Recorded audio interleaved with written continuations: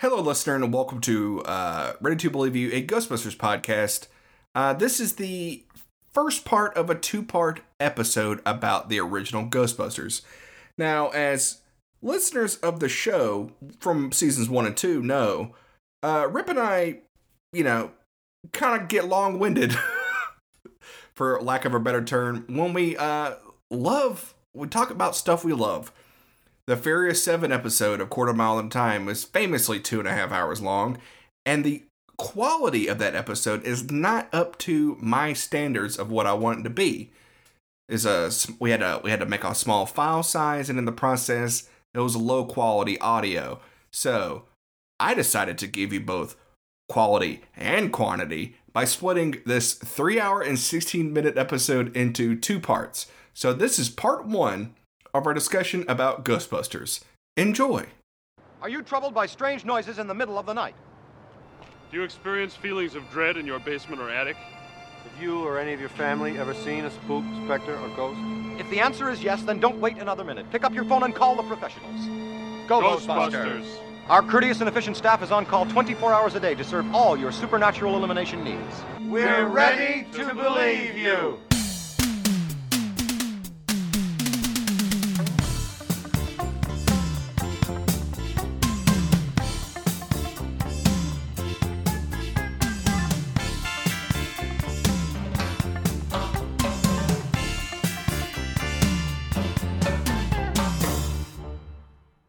Hello, listener, and welcome to Ready to Believe You, a Ghostbusters podcast. The only podcast that was present at an undersea, unexplained mass sponge migration. Perfect. I'm Nick Lathan. And I'm Rip Camelucci. And this episode, we're talking the first Ghostbusters. The one and only, baby.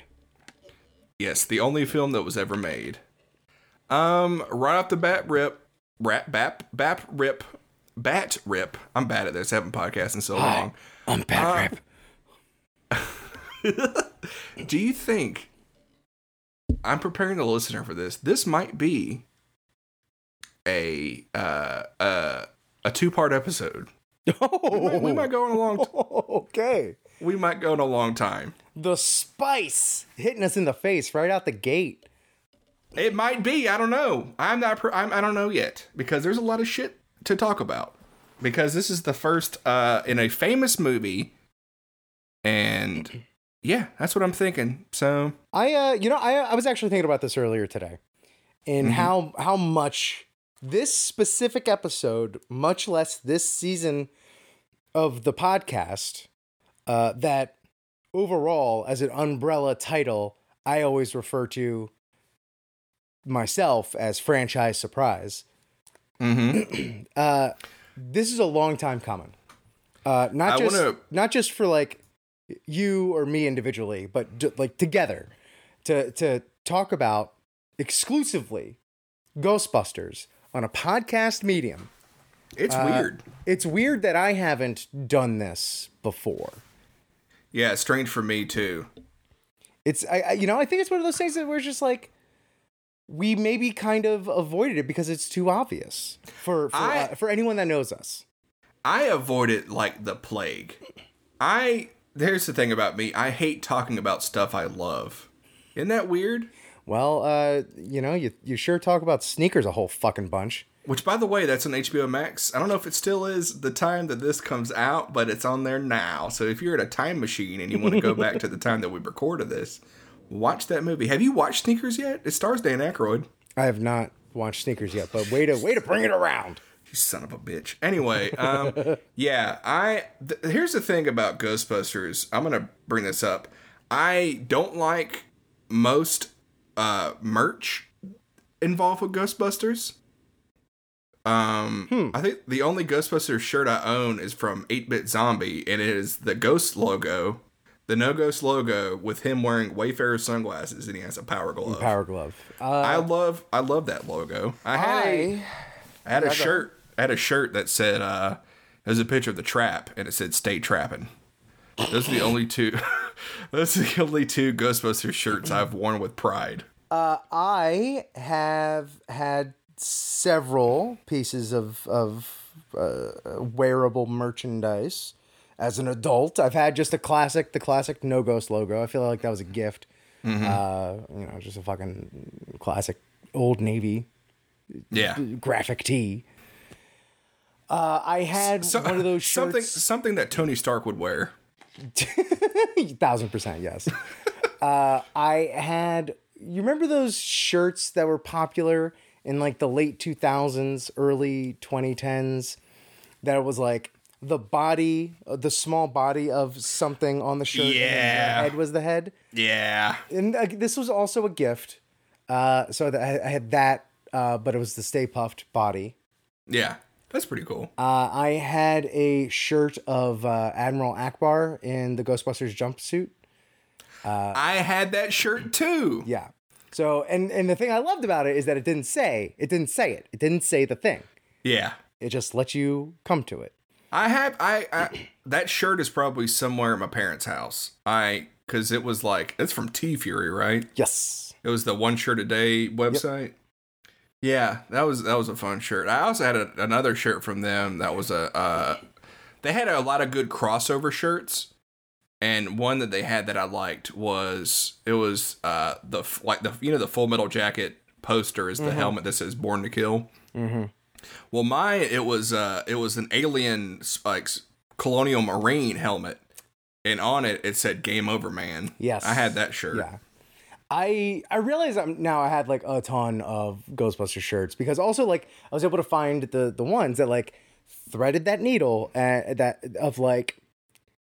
of being a good reference, but not being overt. You know what I mean? Like, another one I had was like the Motorhead logo, but it was Gozer Head. And yeah, I've seen that one. Looked pretty cool. Mullet got me one that was like one of the Ramones album covers, but it was just, the Ghostbusters like in that style. Mm-hmm. I know I'm forgetting a few more, but like really the only Ghostbusters shirt that I have right now, I got at Halloween Horror Nights 2 years ago when they had the Ghostbusters house, and they had a bunch of shirts I was like into, but the one I ended up getting it was Ecto one, and it was the real Ghostbusters, but they were all in the tan jumpsuits, unlike they normally are in the real Ghostbusters, except for the episode that explains like the events immediately following the movie. Mm-hmm. And it explains why they have different jumpsuits in the cartoon. Yeah, we're gonna have a toys and because it threaded that fucking needle of like such a reference to where if anyone actually like called it out, like, oh, why aren't they in the jumpsuits they're supposed to be? I'm like, motherfucker, they are, and here's why. That's a conversation starter. It's a fucking me yelling at you starter. Yeah, we're definitely gonna have a toys episode because Walmart has those Hasbro of exclusive Real Ghostbusters toys, and I bought 2 of each. One's in the pack, another one so I could take it out. And I've been thinking, the dude's been sitting on my shelf next to my 4K copies of the 3 Ghostbusters movies. Yeah, I went out and just went ahead and just upgraded them all to 4K. The Ghostbusters 2016 4K case, it is thick. Yeah, because it comes with the 4K. Okay. It comes with the Blu-ray. Okay. It comes with the 3D Blu-ray, and I think it comes with the DVD. So this sumbitch got 4 discs. We got your bases covered. Yeah, I think if they could put a VHS in there, they probably could. I almost understand when they have the Blu-ray and the DVD in the one case. Yeah. But when they have the 4K all the way down to the DVD, is that just for you to give your poor friends? I don't know, dude. I'm at that stage in we're at that stage, I think, in which they need to stop making DVDs. Yeah.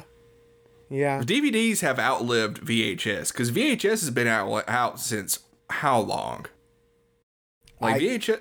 Yeah, you would actually. I figured you would have those dates. Like, yeah, I would definitely have those stats, but I don't on me. I know the last movie to be released on VHS was A History of Violence. I mean, do you think that just because they're like discs, Like the companies are just keep, as long as the format is still going to be on a disc of some type, that the companies are just kind of like, well, we might as well while we're here, make them all.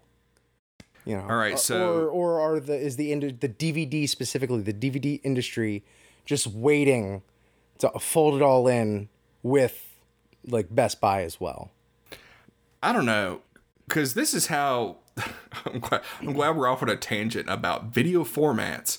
But I think it's pretty relevant. It's pretty relevant because I own Ghostbusters on every format you can, except for Beta and Laserdisc. Those are the only two I don't have. I have it on VHS. I still have my copy from childhood. Do you have the clamshell or the sleeve? Sleeve. Okay, I had the clamshell first, and then I didn't got the even sleeve. know they made a clamshell for Ghostbusters. Yeah, it's like a gold clamshell. Like the edges were gold. That's what I had as a kid. You call it a clamshell. I always thought it was clamshell. Well, I misspoke. Did you because if that is like how you've always said it, that's fine. Like I just find that like super interesting. Yeah, I meant to say clamshell. Okay. That's the thing is like clamshell does kind of also work as well. Yeah, I was thinking of Clamp from Gremlins 2. That's why. Okay, that makes sense. So yeah, I have that. So VHS was invented in so it launched in the US in 1977, and then it was out of circulation by 2008. So I would have said 2005. That's interesting. I think A History of Violence was the last movie to be put on VHS. Anyway, that's all this podcast is going to be, is tangents onto different media. All right, so I still own my Ghostbusters Power Glove shirt. Mm-hmm. And the reason why I don't wear it anymore is because the way they screen printed the logo, it's very flaky now. I've worn it so much that it is just... Like, if you rubbed your hand on it, you would have, like, graphic, graphic on your hand. I hate when that happens. That's a bummer. It's a great shirt. I love it. I wish they would reprint it. I would rebuy it. I have a patch that's on there. And when I eventually build a Proton Pack, which I'm on a waiting list to get a kit, parts kit, I want to fucking pull the trigger this year and get one. Do it. But I'm going to put that patch on my Ghostbusters flight suit. Anyway, that's the kind of people you're dealing with here, listener. The first and only Ghostbusters podcast. I was actually listening to like the introductions of certain like other Ghostbusters podcasts. So I was like, because I had an idea in my head, and of course, when I have an idea, I always search everything else, and I'm like, hopefully, I don't rip those people off. I'm proud to say, recon, haven't ripped anybody off. Good. Oh man! And if so, fuck them, because we'll do it better. Oh wow! So wow. Is that a little aggressive? That was aggressive. Wow. Okay. All right. So, is there anything else you want to discuss before we get into the movie? Do we have any stats on the movie? For some reason, I did not do any stats for this movie. Hey, but we took an extended hiatus. This is only to be expected. I want to tell you the it said that somebody was like the most successful comedy movie of all time. Talking about like this movie, and I was like, I'm pretty sure Beverly Hills Cop beat it at the box office. To me. Yeah. I don't know who said that. It just cracked me up. Let's see some stats. Wow. So the budget was $30 million. Mm-hmm. In which that came about because they pitched this movie to Columbia, and Ivan Reitman said, yeah, 30 million. It threw a number out there, 10 times, what was it, 3 or 10 times the budget he ever used? Because the first... Yeah. Because I think he made 3 movies before this. One was an exploitation film, and then he made Meatballs, and then Stripes. So it's a $30 million box office, and the worldwide was $296 million. And that's all releases. Let's look at the original release. The original release was $229 million. So that's $1984. Yeah. That's pretty good. Which equals $299 million today. Yeah. Isn't there a thing where like Ghostbusters movies just cannot get released in China due to like religious reasons of like showing ghosts or something like that? Yeah, I think there is a thing with like supernatural and paranormal stuff. Yeah, because I remember before the 2016 Ghostbusters came out, Answer the Call.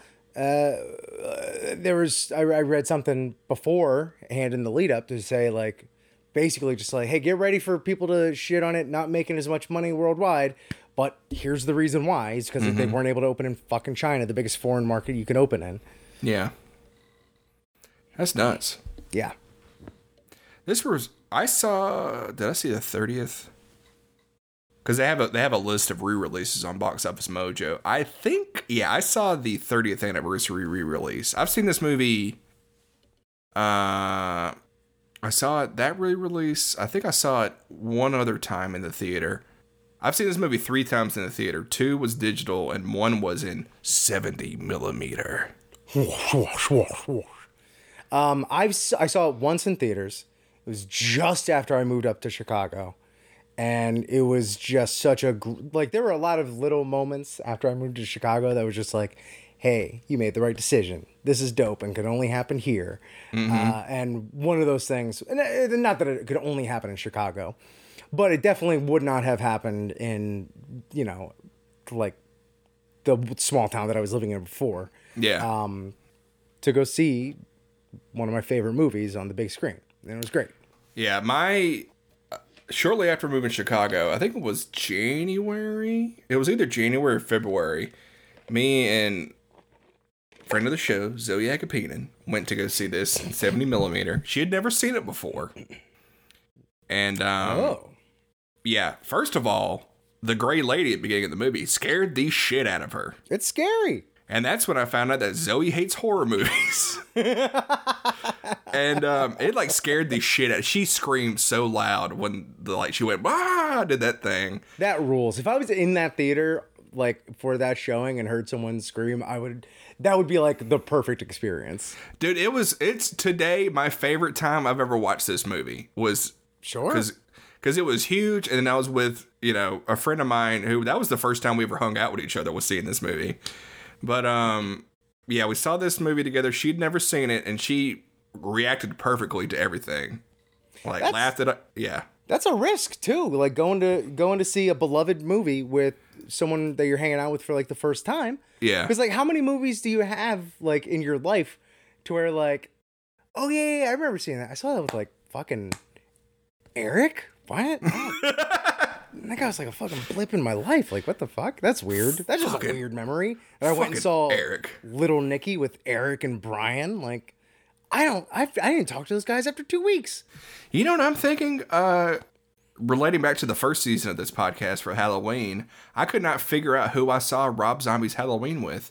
You know who I think it was with? Fucking Eric. Let's just have that be like we don't know. Like anytime we need to blame something on somebody, we need to blame it on Eric. Fucking Eric with a C.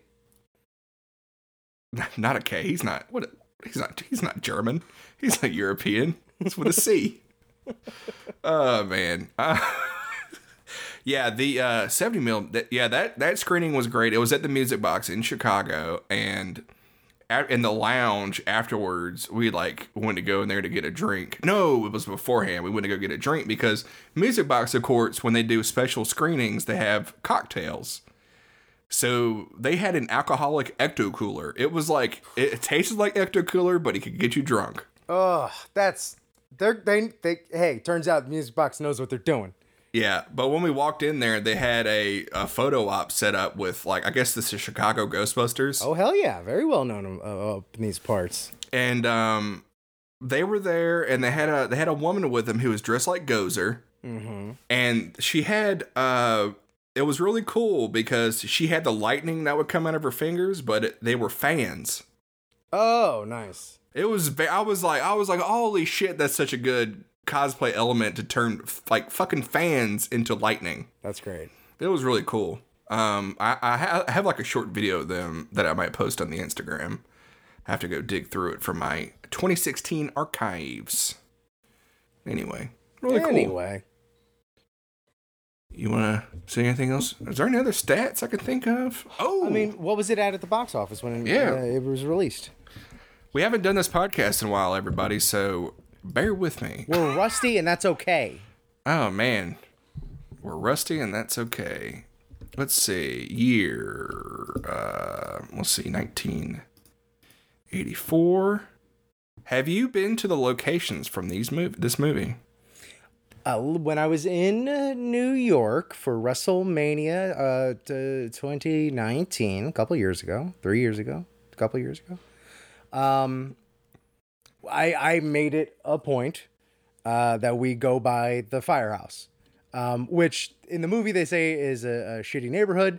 It's actually a really very nice neighborhood now. Tribeca? Yeah, Tribeca. Yeah. Okay, so Box Office Mojo doesn't have the complete archives. So do you mean Box Office Mojo's dog shit now? Was it a single day? Full week. Let's do that. Okay.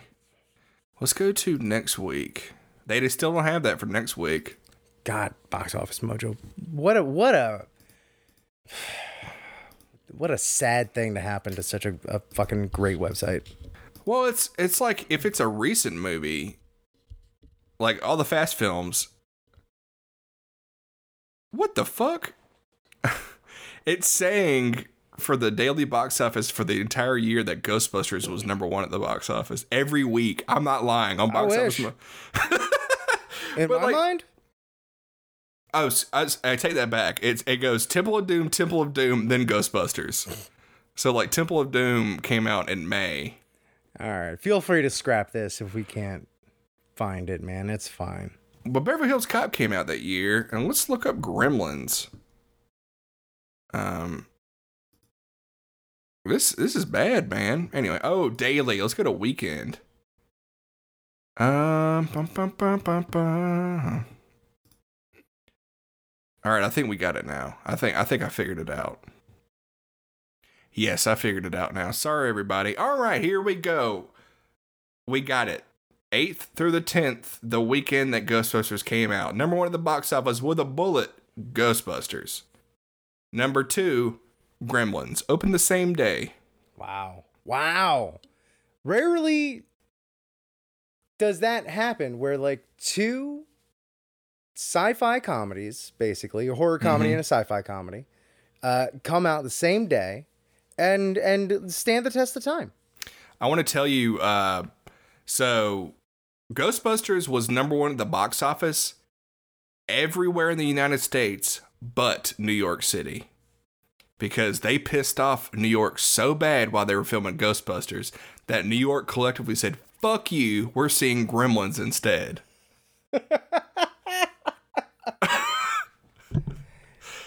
Yeah, I'm still in shit with my boss for being late because I couldn't get to fucking work that one day. Let's go see the fucking Fuzzy Thing movie. Them sons of bitches, they fucking broke up the whole fucking road just so they can put a cop car in there so Dan Aykroyd, his fucking Canadian ass, could just jump out of there. What a piece of shit. They should have shot this in fucking Chicago. They should have shot this in Boston. Okay. They should have shot this in fucking Philly. Number 3 at the box office was Indiana Jones and the Temple of Doom. Jesus. Yeah. Number 4 was Star Trek 3, The Search for Spock. Which, all right, people talk shit about the odd number Star Trek movies, but Wrath of Khan, Search for Spock, and The Voyage Home, in my opinion, is a perfect trilogy. What, did you not want to find Spock? You got to search for him. Oh, man. Then we got Beat Street, which that is... What the fuck is Beat Street? That sounds familiar. Number 6, The Natural, starring my main man, Robert Redford. Number 7 was Romancing the Stone, directed by Robert Zemeckis. And then number 8 was Breakin'. Gotta love Canon. Breakin' 1? Breakin' 1. Okay. Number 9 at the box office, another movie I saw in 70mm at the Music Box in Chicago, Streets of Fire, which also stars Rick Moranis. He's not a star, he's a supporting character, but still, you know. And then number 10, Police Academy. Oh, wow. What a selection at the box office. What weekend was that again? This was June 8th through 10th, 1984. Good summer. This is something, it's a phenomenon, but like, Gremlins was released in the summer? Yeah. Die Hard was released in the summer. Well, because that's not a Christmas movie. Shut up. You're going to get a bunch of assholes on here yelling at you. Go ahead. Get on the podcast and yell at me. All right, so Ghostbusters was number 1 at the box office for 7 weeks until it was dethroned by Purple Rain. Yeah, I'm all right with that. And then it went right back up to number 1 the next week later. And then it was just like respect for Prince, you know? Yeah. And then it was dethroned again by Red Dawn. Oh, okay. So Ghostbusters kept just popping in and out of the number 1 spot? Yeah, it's weird cuz and then August 31st or September 2nd it was number 1 again, and then that was Labor Day weekend, and then a couple of weeks. That's not terribly out of the ordinary for that time, for like things to go in and out of number 1. Yeah. Just because, I mean, things had a longer run in theaters, and then there was just less to see. Like, it wasn't every weekend a huge fucking tentpole property coming out with something, you know? Yeah, and then Beverly Hills Cop, it looks like, came out in December. And then there's a little battle between Ghostbusters and Beverly Hills Cop for a while. And wasn't Eddie Murphy supposed to be in an iteration, at least, of a Ghostbusters movie? This is what the original cast was going to be. It was going to be Dan Aykroyd, John Belushi. Harold Ramis was going to be Egon every time. And then Winston was going to be Eddie Murphy. But Eddie Murphy was too big of a celebrity or something. I don't know. He did Beverly Hills Cop instead. What's funny about Beverly Hills Cop was it was originally going to be a Stallone movie. Mm-hmm. And Stallone's ideas from that movie became Cobra. What if there was the old switcheroo where Eddie Murphy ended up doing Beverly Hills Cop and Stallone ended up being in Ghostbusters? That's a weird concept to wrap your head around, is someone like Stallone in fucking Ghostbusters. This is the thing. You said Stallone in Ghostbusters. My mind immediately went to what are you supposed to be? Some kind of cosmonaut. Some kind of a cosmonaut. Somebody saw a cockroach on the floor. I must have been some cockroach. Bite your head off, pal. Going up? I'll take the next one.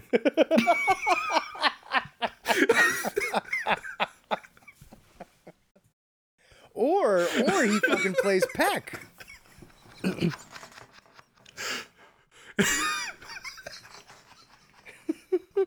Shut this thing off. Shut this thing off. They caused an explosion. Is this true? Yes, it's true. This man had to dick. Hey, fuck you. Just fucking Dex. Yeah. Fucking Venkman. Turn it off. Turn all this off. So what exactly are you a doctor of, Dr. Venkman? Oh, man. Or, you know, I just like the idea of him as a Ghostbuster, but then, like...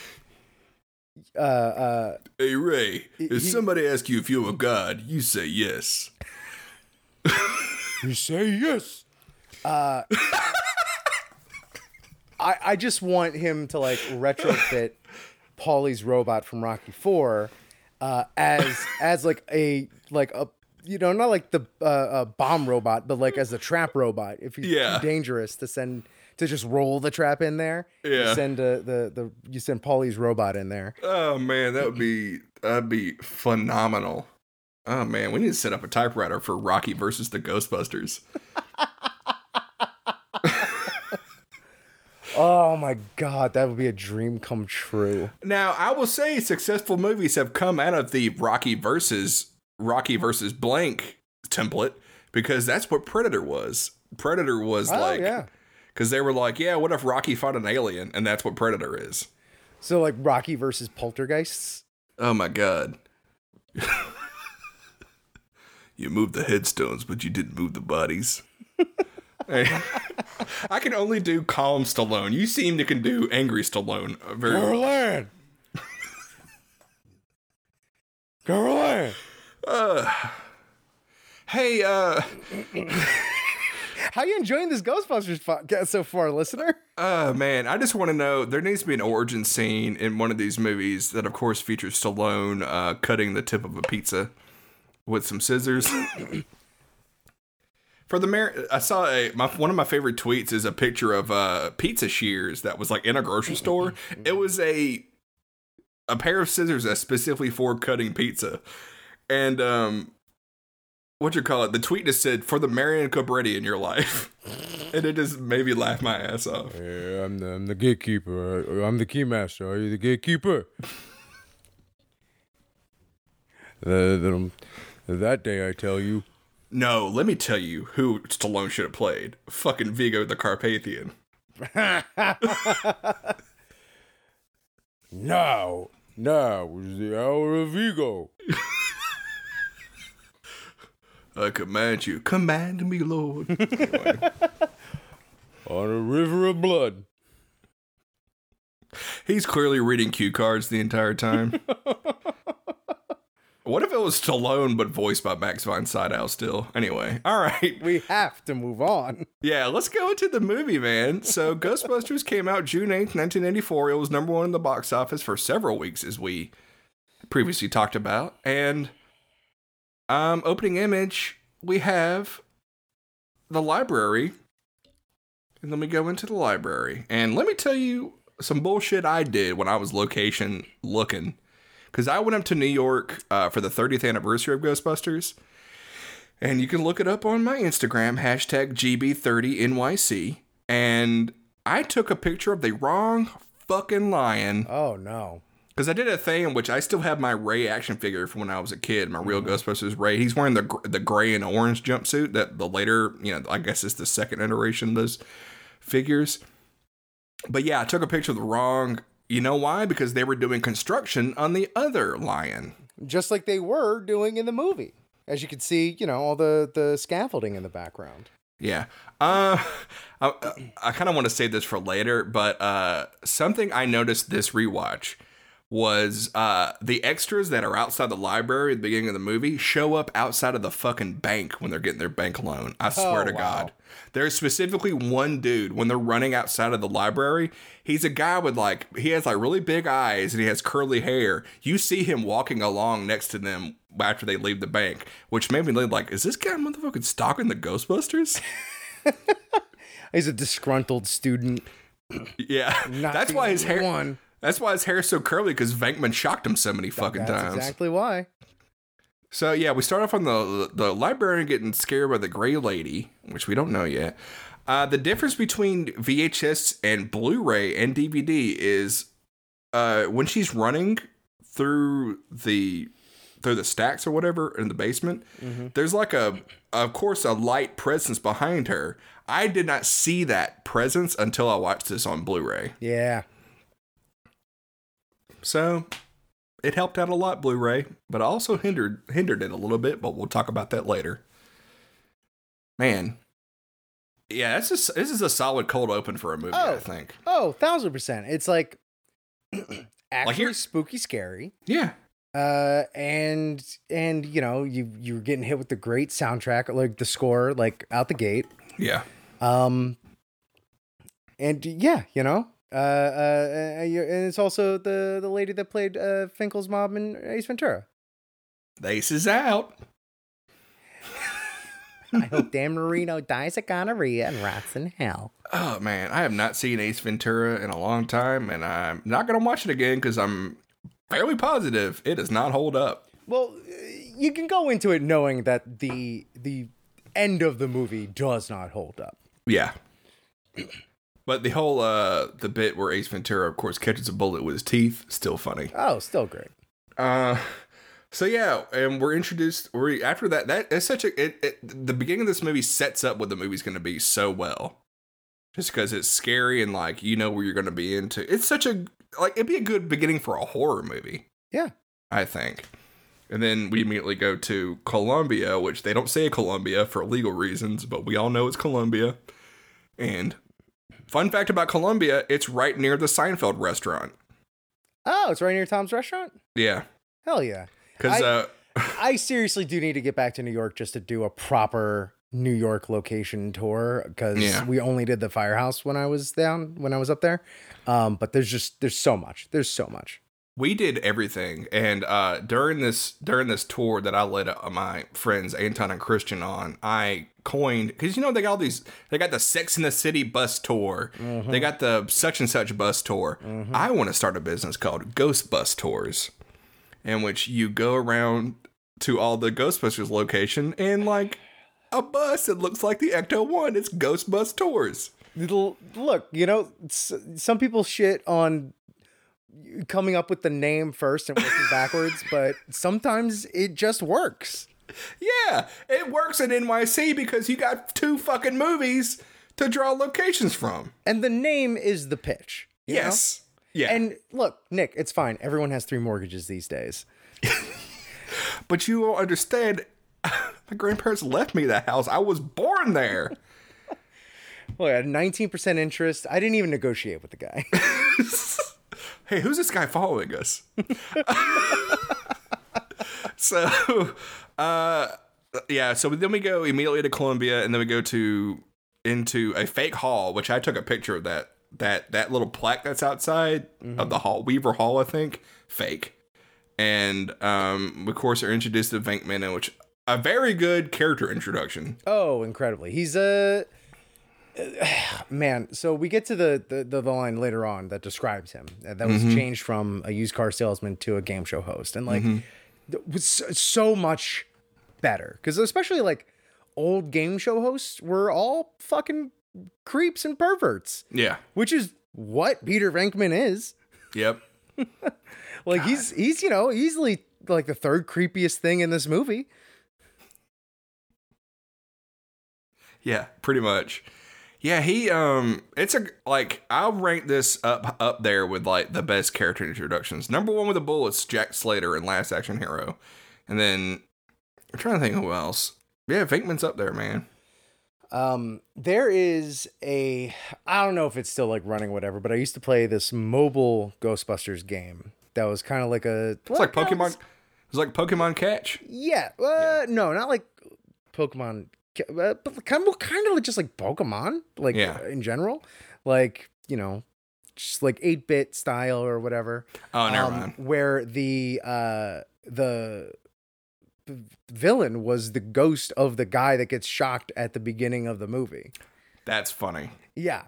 It was a very good, like, the fact that they just even used that was very clever and very fun, made for a very fun game. I'm thinking of there is a mobile game that was like Pokemon Go, that was you can catch ghosts, and you had to be at a specific location to catch ghosts. I remember seeing screenshots for this and then just forgetting to download it. I mostly played it at work, so it's just me going around my office like during downtime catching ghosts. I wonder if it's still a thing. I don't think it is. I forget what it was called, but yeah, it was fairly fun because you could fight. You can catch Slimer and the Stay Puft and all that stuff. The usual suspects. Ghostbusters World? Is that maybe what it was? I don't think that's it. Ghostbusters World still. I don't think this one exists anymore. But yeah, during the shocking sequence, God, yeah, it's just Venkman flirting with a woman and torturing a man, which perfectly sums up how he operates as a human being. That is his MO. Yeah. I was just about to say 8 o'clock. This is really just going to be me fucking quoting the movie in every scene you bring up. Yeah. I'm sorry. That, something I noticed this time is all the signage they have in their lab. You'll see it later on in the containment unit. So obviously the eviction dudes didn't take that shit from them. I assume they were just like bringing everything out into the street that like wasn't like super valuable. I assume everything was owned by the campus and that's what they were taking. Yeah. but that's later on. And then we go to Ray comes in. We're immediately introduced. See, we're just introduced to the three main characters immediately, which is great. Because Ray comes in there freaking out. And then they go to the library and we're introduced to Egon, which I love his introduction. How many times have you slammed down a book to get somebody's attention? Not enough. Yeah. But that is a particularly cruel thing to do, especially like he knew he had the stethoscope on the table. I want to talk about that stethoscope because it's a stethoscope that's attached to headphones. Yeah. I love the production design of the props in this movie because they just took found parts and then slapped two things together. Like the proton pack has parts from like a train set.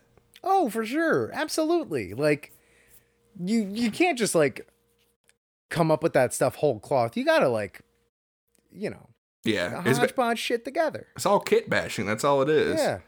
And all that shit is like those parts because of that's also what it's known as when someone talks shit about Knight Rider, kit bashing. And I won't stand for it. Anyway, I keep wanting to say, who does the voice of Kit? I keep wanting to say it's Anthony Daniels, but it's not Anthony Daniels. It's William Daniels. William Daniels, yeah. Anyway, I knew it was a Daniels. So, yeah, look at the extras near the Seinfeld restaurant. Wow, my notes just skip straight from... Oh, yeah, listen, do you smell something? That's my next note. God. So they interview the librarian briefly, and there's a bunch of jokes that I didn't get as a kid in that scene. Let me do my impression of the library honcho. What has that got to do with it?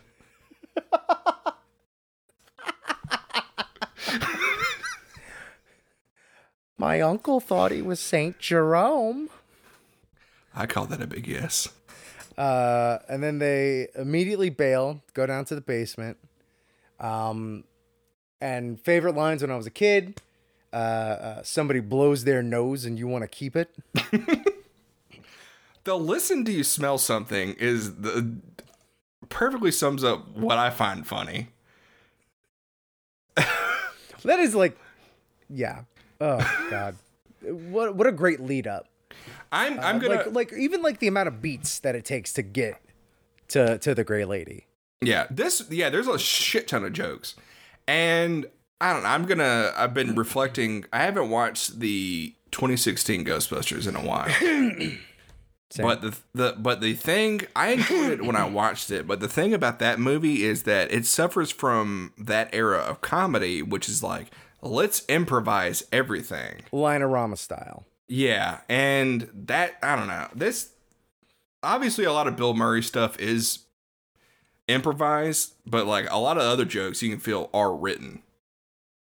And yeah. That's the difference. It does go to show that like the chemistry in the writing of this movie, because like all these guys have been working together for so many years, like a decade at least at this point. Yeah. That you're just going to have that like well-oiled machine of it all. Yeah. That reminds me, Bill Murray was our age when he made this movie. We need to end the podcast. It makes me feel... I thought about that, and I was like, well, that sucks. So it sucks for me. Yeah, the whole library sequence, I love it. I'm trying to think. What other stuff? I love how New Yorker of a question... Where are you from, originally? Yeah. Which, a line that comes back in the next movie.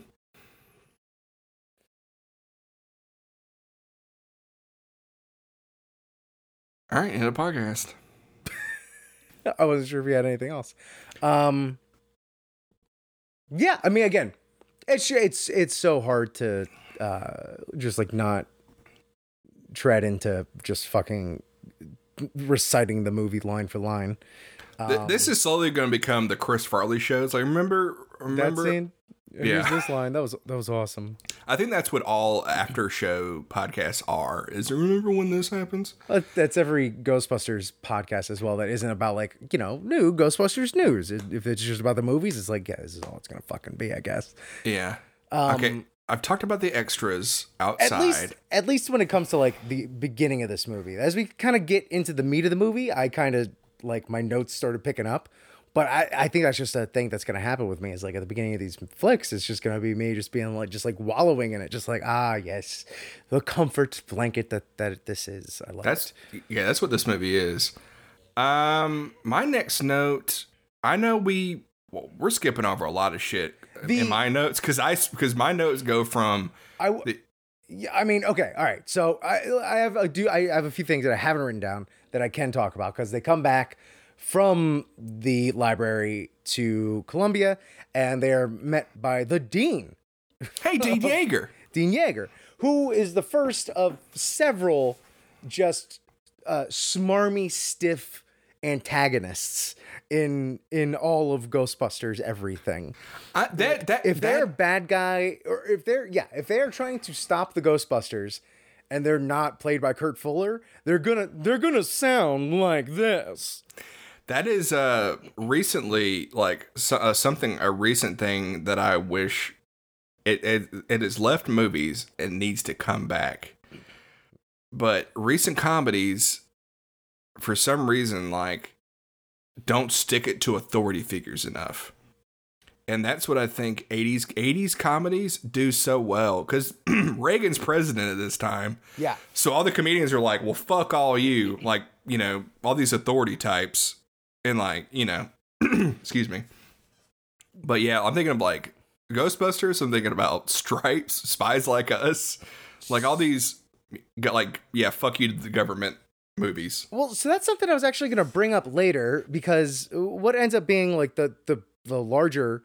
Well, the secondary antagonist, I guess you would say. I guess it would go Gozer and then Walter Peck. But yes, stick it to the authority figures. Like, but however, this is like in the middle of Reagan's, fucking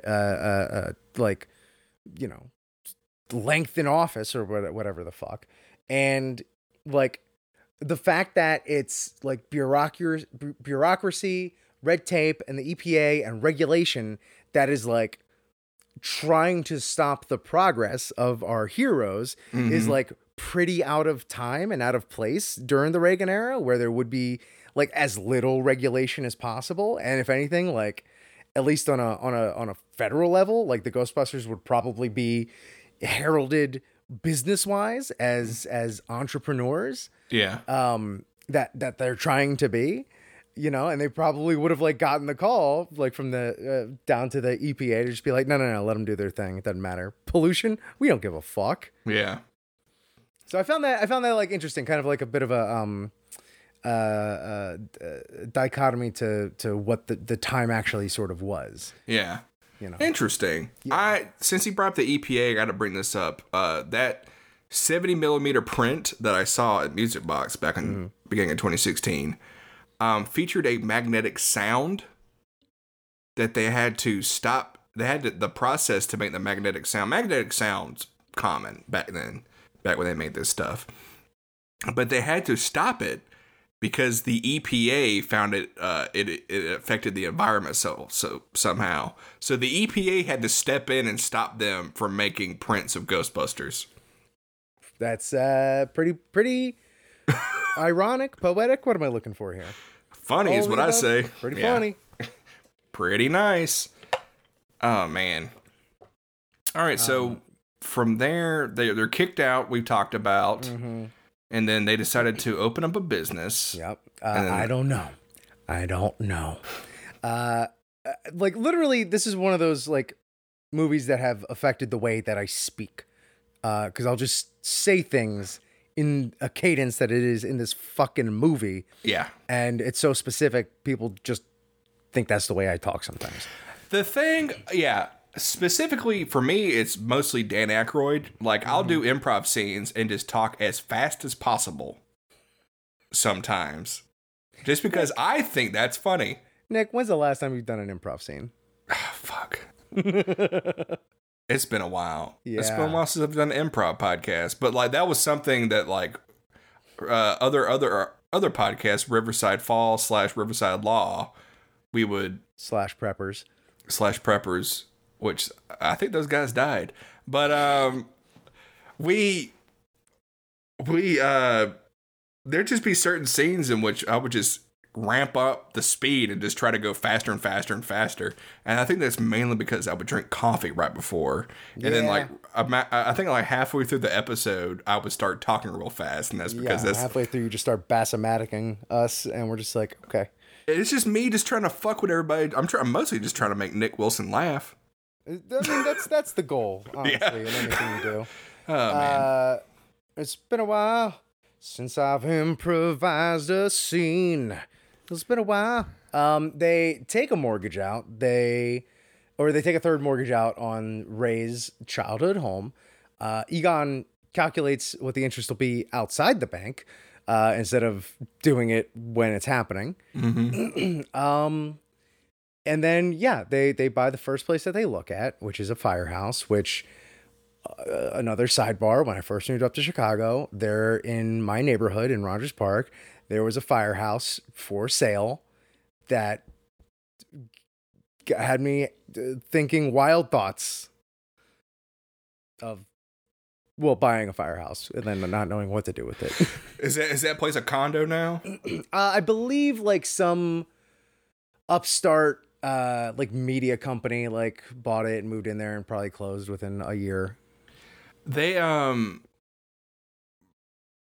so in Chicago, I attempted to go to the Family Matters house and found out it had been torn down and replaced with an ugly ass condo. That's what happens. I hate it. That I don't know. Parts of Chicago, it's losing its charm. Definitely with shit like that. Anyway, I fucking hate condos because of that. Where we at? Oh yeah, so then they get the firehouse. And Rip, how many times have you walked up to a pole, looked at it, and then say to no one, hey, does this pole still work? And then slide down it, because mine is probably in the thousands. Every single time that I played on my playhouse in the backyard, that I made my dad like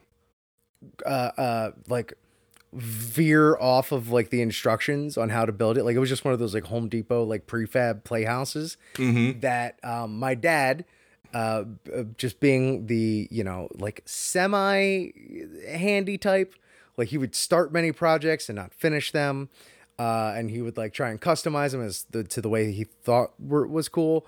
So for my playhouse, I made him build onto there a zip line like in Home Alone. Nice. A fire pole like in Ghostbusters. Mm-hmm. And then a water slide into our pool. Problem was... Blank check? We had... sort of. We had an above ground pool. Oh, no. So he built a third story to this playhouse that he took the slide that was just supposed to go from the second story to the ground safely, was now suspended on a platform into our above ground pool with no railings on the side, to which we would eventually start doing is he also like cut a little hole at the top of it so we could like rig the hose to like just stick in there, so it was like a little bit of a water slide, so like we wouldn't stick on the slide. But what we would eventually do is we found out like if you would jump from the top onto the middle of the slide, it would then ricochet you out into the pool. How are you not dead? It's a very good question, Nick, and I'm glad you asked. My daycare growing up went to a place called the Learning Tree, and the Learning Tree had I think it was like a 4-story structure like that had a pole, and I would just go, hey, does this pole, constantly slide down the pole. And it was next door to a firehouse, this place. And one day for like a little field trip, we went to this firehouse, and I was having a ball at this firehouse because I was thinking about Ghostbusters the entire time. And then one of the firefighters had the idea, hey, let's turn on the alarm that goes off whenever we get a call and have to go out. Rip, it was deafening. It was so loud that I burst into tears and could not stop crying. Oh, no. It was horrible. I was just like, man. I was having such a great time until that moment. It was just like, crying, going, why are we here? Oh man. I do not look back fondly on this learning tree. 1 year for Halloween, I was a Ghostbuster. My mom made the costume. She bought like a mini flight suit. I had the real Ghostbusters Proton Pack as my Proton Pack. I had the Ecto goggles that they sold that had like slots for darts next to it as my goggles. And I went to the learning tree as a Ghostbuster. And of course, I was a child. I was like 4 years old. There was nap time. And at nap time, I swear to you, this fucking happened. I woke up. One of the people who was watching us was wearing a Freddy Krueger mask standing over me. Like, that person would go to jail today. That's why I never napped at nap time. But I don't know what the fuck is going on. Well, listen, when you're running around as a Ghostbuster all day, you lose all your energy, so you gotta nap. I get it. That's what Ecto coolers are for. So what I did was, as soon as I hit the teacher, and then I jumped up and then ran to get my Proton Pack, because what I immediately thought was, I better bust this. Like, that's my thinking. Hell yeah, it is. Rip, I want to tell you, I thought Ghostbusters was a documentary as a kid. I really did. I thought it was a job I could get. I mean, we were so young by the time we probably first saw it. Like, there's no... Like, it's still a gray, blurry line between, like, what fiction you're seeing is real or not. You know what's funny about this movie? I watched it when I was probably 3 years old. I would not show this movie to a 3-year-old. No. Not at all. Like, maybe like the 1.5, 2-year-old, because they're not going to fucking remember, or at least they'll have, like, trauma, you know, but, like, buried deep inside. But, like, I owned the VHS. It was mine as a gift, like, from that age on. And, like, what's the youngest you would show a child this movie? Like, I'm going to say, like, 12 or 13 at the youngest. I would say 11. Yeah, fine. I'll meet you there. Yeah. But, like, there's a lot of adult content in this film. Yeah, that's the thing.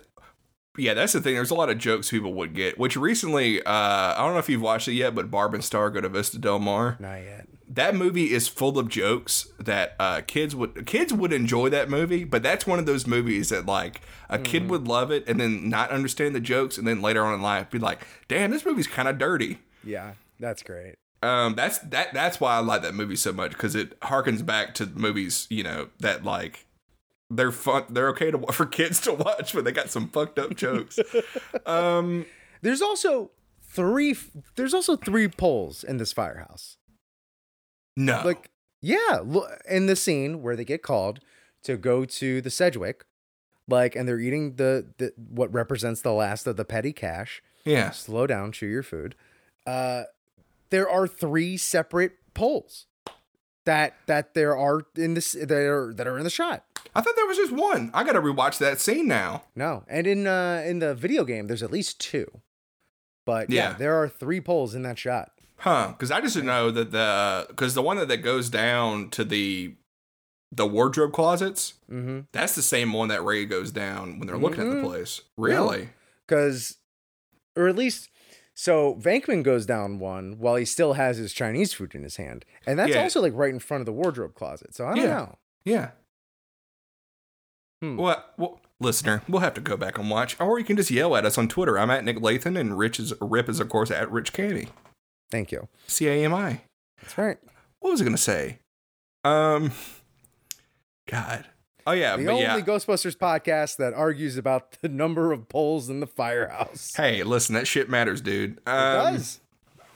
But yeah, I actually did think this was a documentary growing up, and like I wanted to be a Ghostbuster, and then later, of course, found out that it's made by some dudes that were on SNL, and then of course from there you think like that is like, okay, that's my gateway to become a Ghostbuster. Is if I get on SNL, I can meet Dan Aykroyd. and then he can deputize me to be a Ghostbuster. I'm telling you, if they ever made a Ghostbusters The Next Generation with Ghostbusters children, I could be Ray's kid, I think. Yeah, I don't know whose kid. I would be able to be Belushi's kid if he would have been in the movie. Yeah. You could be Slimer's kid. How's that? Come on. Like, talk about doing so. It's widely known that like Slimer is a tribute to John Belushi. He's specifically based on Bluto from Animal House, who is of course played by Belushi. Yeah, which gets lost in the sauce because it just like the fact that ends up getting disseminated is that's supposed to be a tribute to John Belushi. Which when you look at Slimer, you're like, and all of Slimer's actions, you're like, did you fucking hate this guy? No, it's out of love, man.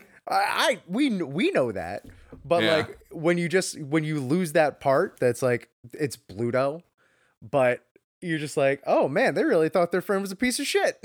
Oh man, Slimer's so good. Slimer's so good. We're jumping over something I want to talk about before we get to Slimer. Okay, Dana Barrett.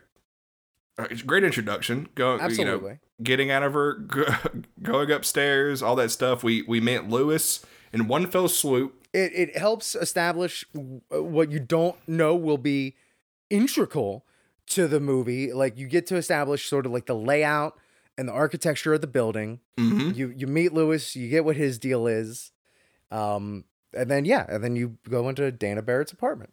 You can really tell that Dan Aykroyd wrote 800 pages of a script. Because they have fucking thought of everything in this movie. Like, you have a question, there's a fucking answer for it. Yes. Because later on, I did not notice this until the first time, like this most recent time I watched it. Thank God Winston and Ray were out busting ghosts with all the equipment. Yep. Or else they would not have the equipment later on in the movie. Like, and the jumpsuits as well, apparently. Yeah. Which I thought about this later on. Like, it would be so funny if like you had like Zeddemore, Stance, and then like two more Zeddemores.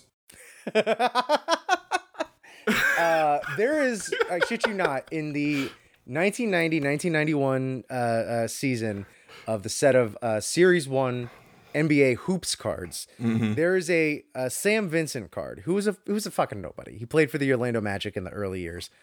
Literally fucking nothing. But in that card, there is a shot in the foreground of Michael Jordan. And why this is of note is because Michael Jordan is wearing a number 12 jersey. And you must be thinking to yourself, Michael Jordan famously wore number 23 and 45 for a little bit. What had happened was, before the game, somebody broke into the locker room, and I believe this had to have been an away game. Someone broke into the locker room and stole MJ's jersey. Of course they did. And so Jordan had to wear someone else's jersey that they just happened to have a double of. And so he wore that was the only time he ever wore the number 12. And so like this scrub of a player, Sam Vincent, his card is like artificially inflated in value because of this weird Michael Jordan anomaly. That is strange. And that's what would have been funny if had happened for like the whole third act of the Ghostbusters. Yeah. Is you got Peter and Egon wearing Winston's jumpsuit. It's that's like a little good too long on them. Yeah, that's a funny joke. I think that, if I had made this movie, it would have bombed at the box office. All right. So yeah, her introduction's great because you're introduced their relationship, the layout of the apartment, kind of what she does, and then so this apartment, we're talking Central Park West. Yes, it's in it's prime New York real estate, and this doesn't exactly seem like a building that would be rent controlled. Yeah, one of my notes is, how much does a cellist make? So, what else do we know about anyone else we know that lives in the building? Louis Tully. He's an accountant. Yeah. I kind of see it with him because based on that party, he knows all the loopholes and he's like making the most out of his money. He's making his money work for him. I get that. How much does a cellist make? Granted, she's on the high end of cellists. she's she's the best one in her row. She's clearly, and she's playing it. I'm assuming what is the New York Philharmonic or some shit like that. Yeah. But like Philharmonic. But is that enough?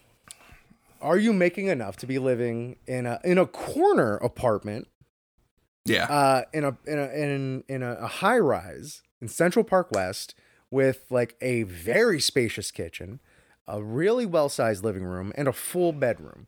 I'm gonna tell you this. I think Dana, her parents have Wikipedia pages. I literally have written here, Dana's got to be fucking loaded. Family money. Yeah. Yeah. That's what I'm thinking. Yeah, how much does a cellist make? But that, I want to talk about this. The special effect, first of all, we're getting our first bit of foreshadowing for the Stay Puft Marshmallow Man with some Stay Puft marshmallow packet on the counter next to the eggs. Which is really throughout the film. Like, you see ads for Stay Puft Marshmallows like almost everywhere. Yeah, it's great. It's really cool. Because I thought about this most recent viewing is, we should have seen a straight up, it would have been great if she had turned on the TV and we saw the end of a Stay Puft commercial. Mm-hmm. Like a cartoon like Stay Puft Marshmallow Man. Yeah. If they had made this movie today, that we would have had that. Yeah, for sure. And then it goes into the Ghostbusters commercial. Yeah. It definitely would have been a little more overt. Yeah. Which that commercial, I'm going to look back to what I was talking about earlier, but that commercial, I love it. I think that's the reason why I love local ads so much. Mm-hmm. I don't know if you've noticed this. I look at Egon every time. Every time I watch this movie, I do not go to Bill Murray. I go to Harold Ramis.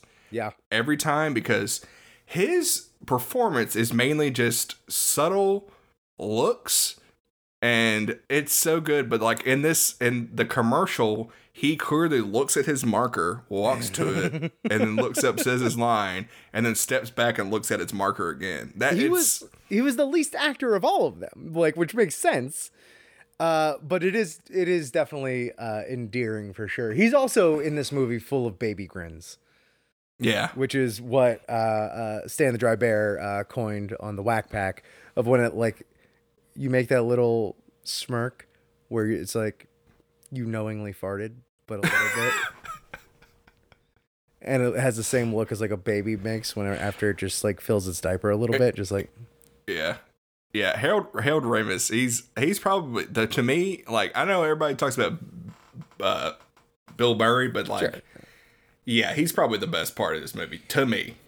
Egon is when you grow up, when you become an adult. You become an adult when you appreciate Harold Ramis's performance more than Venkman in this movie. Because I've written down a bunch of stuff throughout my notes that's just Egon specific, because I'm just watching him the entire time. Literally, my next one is Egon fucking calling his shot, saying Print is dead in 1984, son. Yeah. But before that, I want to talk about this. The special effect with the eggs popping out of the carton and then roasting on the counter. That is such a good special effect. I still don't fully understand, like, how they did that. What they had to do was they had a counter that was hot, of course. But it has to only be hot in certain places. Yeah. Because you're going to burn everything else up. You got the bag of marshmallows right there. There is on the DVD, which has the Mystery Science Theater 3000 style commentary. I have to look that DVD up. But there is a special feature that explains how they do that. And the levitating special effect. Mm-hmm. They explain how they do that as well. Which the special feature that I watched last night shows the rig. It's basically, it's like a metal casing that they put her in. Yeah. But for that special effect, from what I can gather, is they had the eggs, and the eggs have like holes in the bottom, of course, and they shoot air through it and spit out the yolk and onto the counter, and then it cooks. That's how I'm assuming they did that special effect. Okay. That's how I would do it, at least. Well, let's set up an egg carton. Let's do it. We'll do a Mythbusters episode. Ghost. Fuck! Why did they never do that? Yeah, I wonder if Mythbusters. I've watched Adam Savage because I'm a bit of love all that maker stuff. Yeah. And I've watched Adam Savage. There's an episode in which he builds the Ecto goggles, but the whole majority of the episode is him upgrading his vacuum form machine. So it's an hour long, and you think like, oh, it's going to take him an hour to build. It's like 90% of it is the vacuum former, and then you finally he makes $1 for the Ecto goggles, and that's what they use in the vacuum forming. And it takes up probably 20 minutes of it. Anyway. Where are we going from here? So yeah, then Dana, we cut to Ray pulling up with the Ecto-1. Oh, yeah, you can't park that here. Oh man, I love that they have a cheap ass sign, and then once they make money, they upgrade to the sign we all know and love. Actual professional signage. Yeah. And you know, it isn't a fun little twist, little wink at the audio, just at the storytelling that, the Ecto-1 was a hearse. Yeah. Not a hearse. It was an ambulance. It's an ambulance. Yeah. And I'm sure plenty of people died in. Yeah. I said hearse just because I had the curtains in the back. Yeah. But, yeah. This scene with when Dana enters the firehouse and Ray is fixing the Ecto-1. Mm-hmm. Listener and Rip, I don't know if you've noticed this, but look at all the Coke cans that are all over the place. Ray's got a Coke, like a Diet Coke can on top of the toolbox he's got. And then one of the drawers of the toolbox is pulled out and there's a Coke in that toolbox. And then later when they go to Dana's apartment, there are 2 Coke cans in her refrigerator. 2 different Coke labels. Yeah, and one of them is in the shot, is in Venkman's close-up. The other one's in Dana Barrett's close-up. Okay. So... And go ahead. What I'm about to bring up is the reason for that is because Columbia Pictures back then was owned by Coca-Cola. Mm-hmm. And while we're on the topic of the refrigerator, I realized that this has stressed me out for 30 years of my life. And maybe it's because I'm a Virgo, maybe I have some slight undiagnosed OCD, but the refrigeration organization exhibited by Dana Barrett is absolutely abysmal. Did you look at all the junk food? Did you eat this stuff?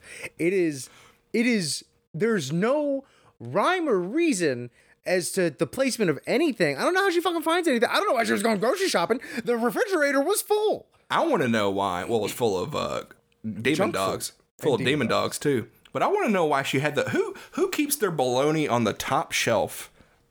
It's, again, like I said, the organization was just absolutely all over the place. Like, I understand. No, I don't understand. She's a cellist. What else is she going out there? What kind of busy fucking humdinger lifestyle is she leading that she needs to just throw things in and just grab things out when she's in the fucking refrigerator? It is. It is stressful to based off the montage later in the movie. The only thing that I know that she does is she restrings her cello and she makes stir fry. Does aerobics. Those are the only 3 things I know. She comes back from aerobics. You're right. Those are the only 2 things she does in that apartment. Yeah, because we know nothing ever happened in the bedroom. Yeah, what a crime. How much? My next note. How much does a cellist make? Oh. So the next after this is they go to Dana's apartment, and there's that whole creepy encounter with Venkman. The thing he does with the piano, I do every time I'm by a piano. I cannot help myself to just hit the 2 end of the keys. Just hit this. I want to torture him. Oh, it's so good. I think I've done that a few times. It's a great tour of the apartment for when we see it later when it's all blown to shit at the end of the movie. Blown to shit and slimy. Yes. Well, no, I'm talking about even after that when they're like heading upstairs and you just see like the piano just into smithereens. Yeah.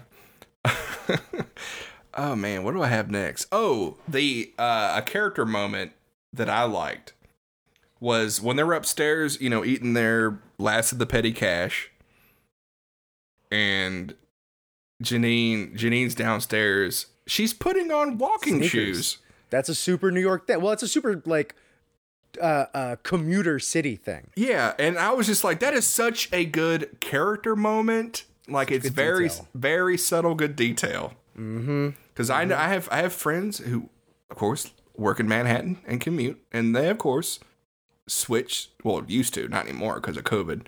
But you know, have work shoes, and then they have going home shoes. Yeah, love it. What else we got? Okay. The cleaning up the town, the we got one, all that shit. I'm gonna chef's kiss that. I love it so much. That's like one of my favorite sequences in the movie. So much so that every time I watched this movie as a kid, whenever Janine yelled, "We got one," I would go from my living room where I was watching to the movie, run to my bedroom and put on all my Ghostbusters gear, and then run back into the living room and watch the rest of the movie dressed as a Ghostbuster. Oh my God, that is some Rocky Horror shit right there, my friend. That rules. I say that's adorable because I was 4 years old at the time. Yeah, see, what this does to me now is that pisses me off that I didn't do the same thing. Yeah. That I didn't think to do that. Yeah, I did it every time. And I think I watched Ghostbusters probably at least once a week. Yeah. Every week growing up. Oh, because I had a that's good. I'm pissed. I hate myself. I still have the VHS because we get like free trials for premium channels like cable, movie channels. And I have a VHS tape that it has the top line. It's written in my mom's handwriting. It just says Ghostbusters 1 and 2. And then up underneath that, it says Batman. Oof. That's a whole ass afternoon right there. That is the best VHS tape ever. That is good. I got to go through some of mine. I don't think I have any that rival that, mostly because they're all like a movie and a wrestling pay-per-view. Mm-hmm. But yeah. Oh, that's good. Oh, man. Yeah. God, the cleaning up the town. I don't know when it's a good time to talk about the music of this movie yet. I don't know if we should talk about it in the middle. I mean, I'm ready whenever you are. This is a big scene coming up with the Sedgwick Hotel and Slimer. And, I mean, just a lot of fucking classic shit, in this run. Like, this strong run. Oh, okay. Now I know why that note is. Okay, so when they get to the Sedgwick Hotel, we'll do it after this. We'll talk about the music after this. We'll take a short break because I feel like we need to because we're an hour and 15 minutes in. And then we'll come back and talk about the music, and then we'll continue with the movie from there. Anyway, what was I going to say? Do you think the Sedgwick Hotel is named after the street, the Sedgwick Avenue? I'm going to say yeah. Just for the Chicago ties alone, because it's near. Because Sedgwick is the Brown Line stop you get off on to get to Second City. Yeah, I've ever since I learned there was a Sedgwick in Chicago, like I've always just kind of operated under that assumption. Mm-hmm. That just gets me off into something that I kind of wrote down for later. But there's a Laramie Street in Chicago that's like in West Chicago, and I always think about. I was like, is Laramie Cigarettes in The Simpsons named after Laramie? And I'm like, no, it's probably not. Probably not, but yeah, yeah, man. You got the fucking the elevator sequence. You got the hallway sequence, Venkman getting slimed. You got the thing that I would always try and replicate with like candy cigarettes that happens to Ray when he sees Slimer, and the cigarette just hangs and dangles off his lip. I do that. I will be an asshole and walk up to my friend and be like, "Who's smoking?" And be like, "Hey man, can I have one?" I'll take one, lick my lip, attach it on there, and go, "Venkman," and just try to get the cigarette to fall off. Yep. When they first get there and they walk in, which that whole part of them just getting to the Sedgwick is so good with the fucking Ecto-1 pulling up into the frame and you see the logo and all that shit. And but when Venkman walks in and goes, "Hey, has anybody seen a ghost?" I want you to go back and watch Egon. He looks so annoyed with Venkman. He does. Well, it's also like, you got to think, it's their first job. They don't know what the fuck they're doing. Like Harold Ramis is clearly giving a, come on, man. Like, it's that look. It's that kind of look. Like, fuck, shut up. Everybody seen a ghost? Oh God, and it's funny watching this because on the VHS, this whole scene, it's one big long tracking shot of them walking from the entrance to the elevator, talking to the guy, all one take, and all the VHS.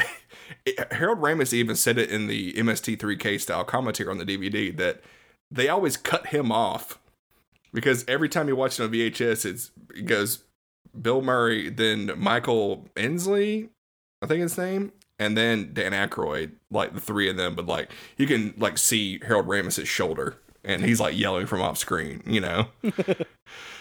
Oh man, that's funny. Yeah. You got them almost murdering a cleaning lady.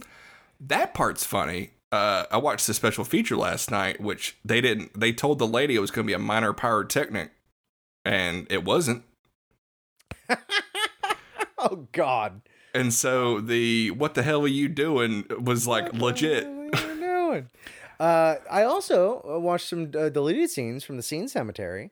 And there was a scene they shot with a honeymooning couple. Yeah. In a room on the 12th floor, which, would have been the only scene that doesn't follow any of our main characters. Yeah, that's weird. Which, like, as soon as the scene started, I'm like, this is weird. This is fucking off. I don't like this. This is. I'm so fucking glad they got rid of this scene because it is just off. And like the actors are not really that good either. Like the whole thing is just fucking off. That'd be a great short film.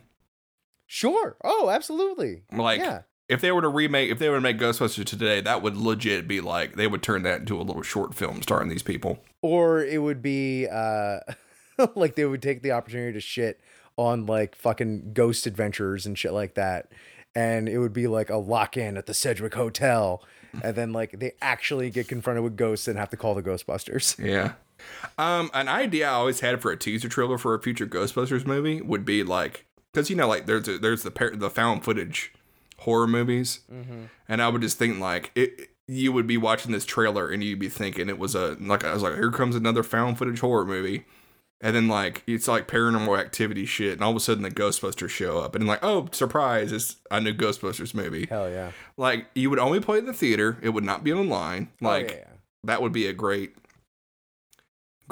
teaser, I thought. That's just good marketing. That's what that is. That's what I do for a living. Going back to the maid, I don't know if you watch her every time they're talking in the foreground, but in the background, she there's a flaming roll of toilet paper, and she's trying to put it out with a spray bottle, and it makes me laugh every time. And it's the first time we see the a proton pack effect, the neutron one, the proton stream effect. Yeah. Which again, just like it still looks fucking great. Yeah. That part always makes me laugh. He's like, switch me on. And then Egon and Harold Ramis being hilarious, like his move to like get out of the way of the radiation. Yeah. Which is very funny because like you're in the world's smallest elevator. That's not going to do anything. Yeah. And then you got all the hallway hijinks, and then you get the ballroom. Why worry? The ballroom. Why worry? Each one of us has a nuclear accelerator strapped to his back. And unlicensed. Yeah.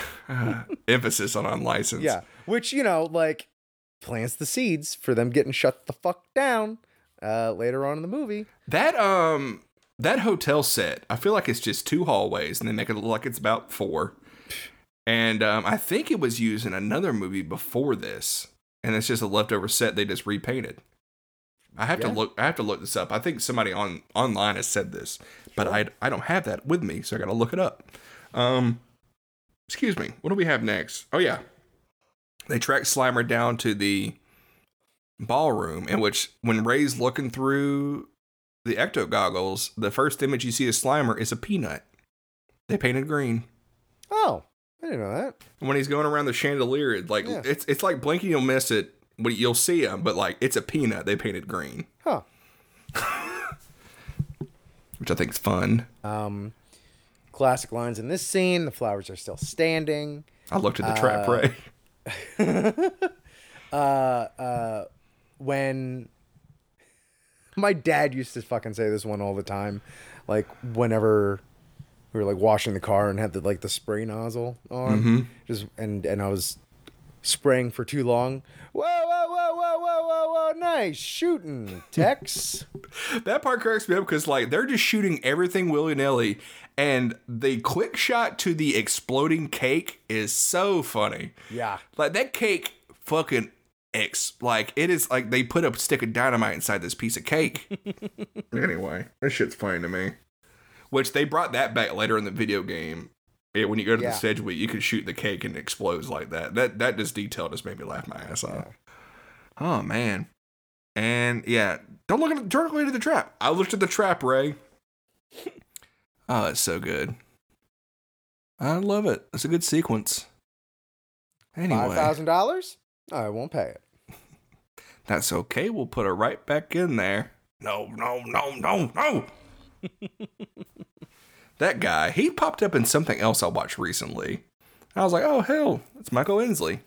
I think that's his last name. I know his first name's Michael. So immediately from this, no job is too small, no fee is too small. Or no job is too big, no fee is too big. Immediately we hit the success montage. Right? Yeah, which I think we should take a little break right now because we're almost an hour and a half in, friend. Thank you for playing Arcade Audio. Play more at arcadeaudio.net.